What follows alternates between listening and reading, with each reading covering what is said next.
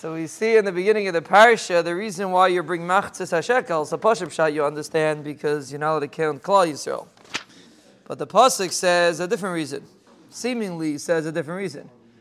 That we don't count that we bring machzis hashekel l'chaper as a kapara, and therefore v'layiyah behem negef bifgoid oisam.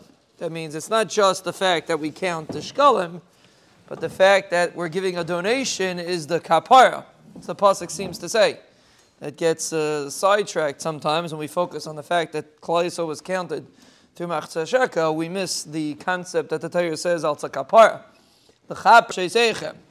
And you see from here an amazing thing. When you need a kapara to be able to have a shmirah for Klal Yisrael, tzedakah is what we choose. And the reason is because when a person gives tzedakah, he gives away a little bit of his chiyas. And when a person gives away a little bit of his chiyas, he's zaycha to chiyas. That's the way the mefarshim explain it.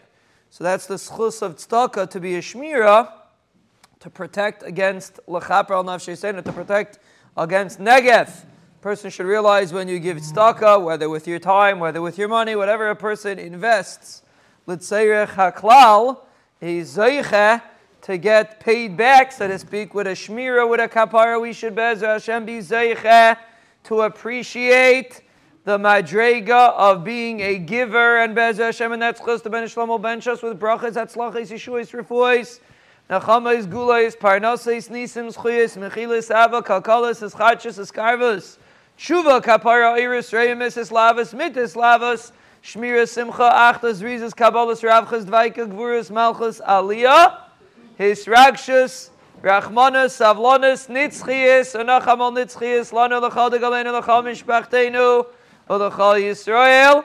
Amen.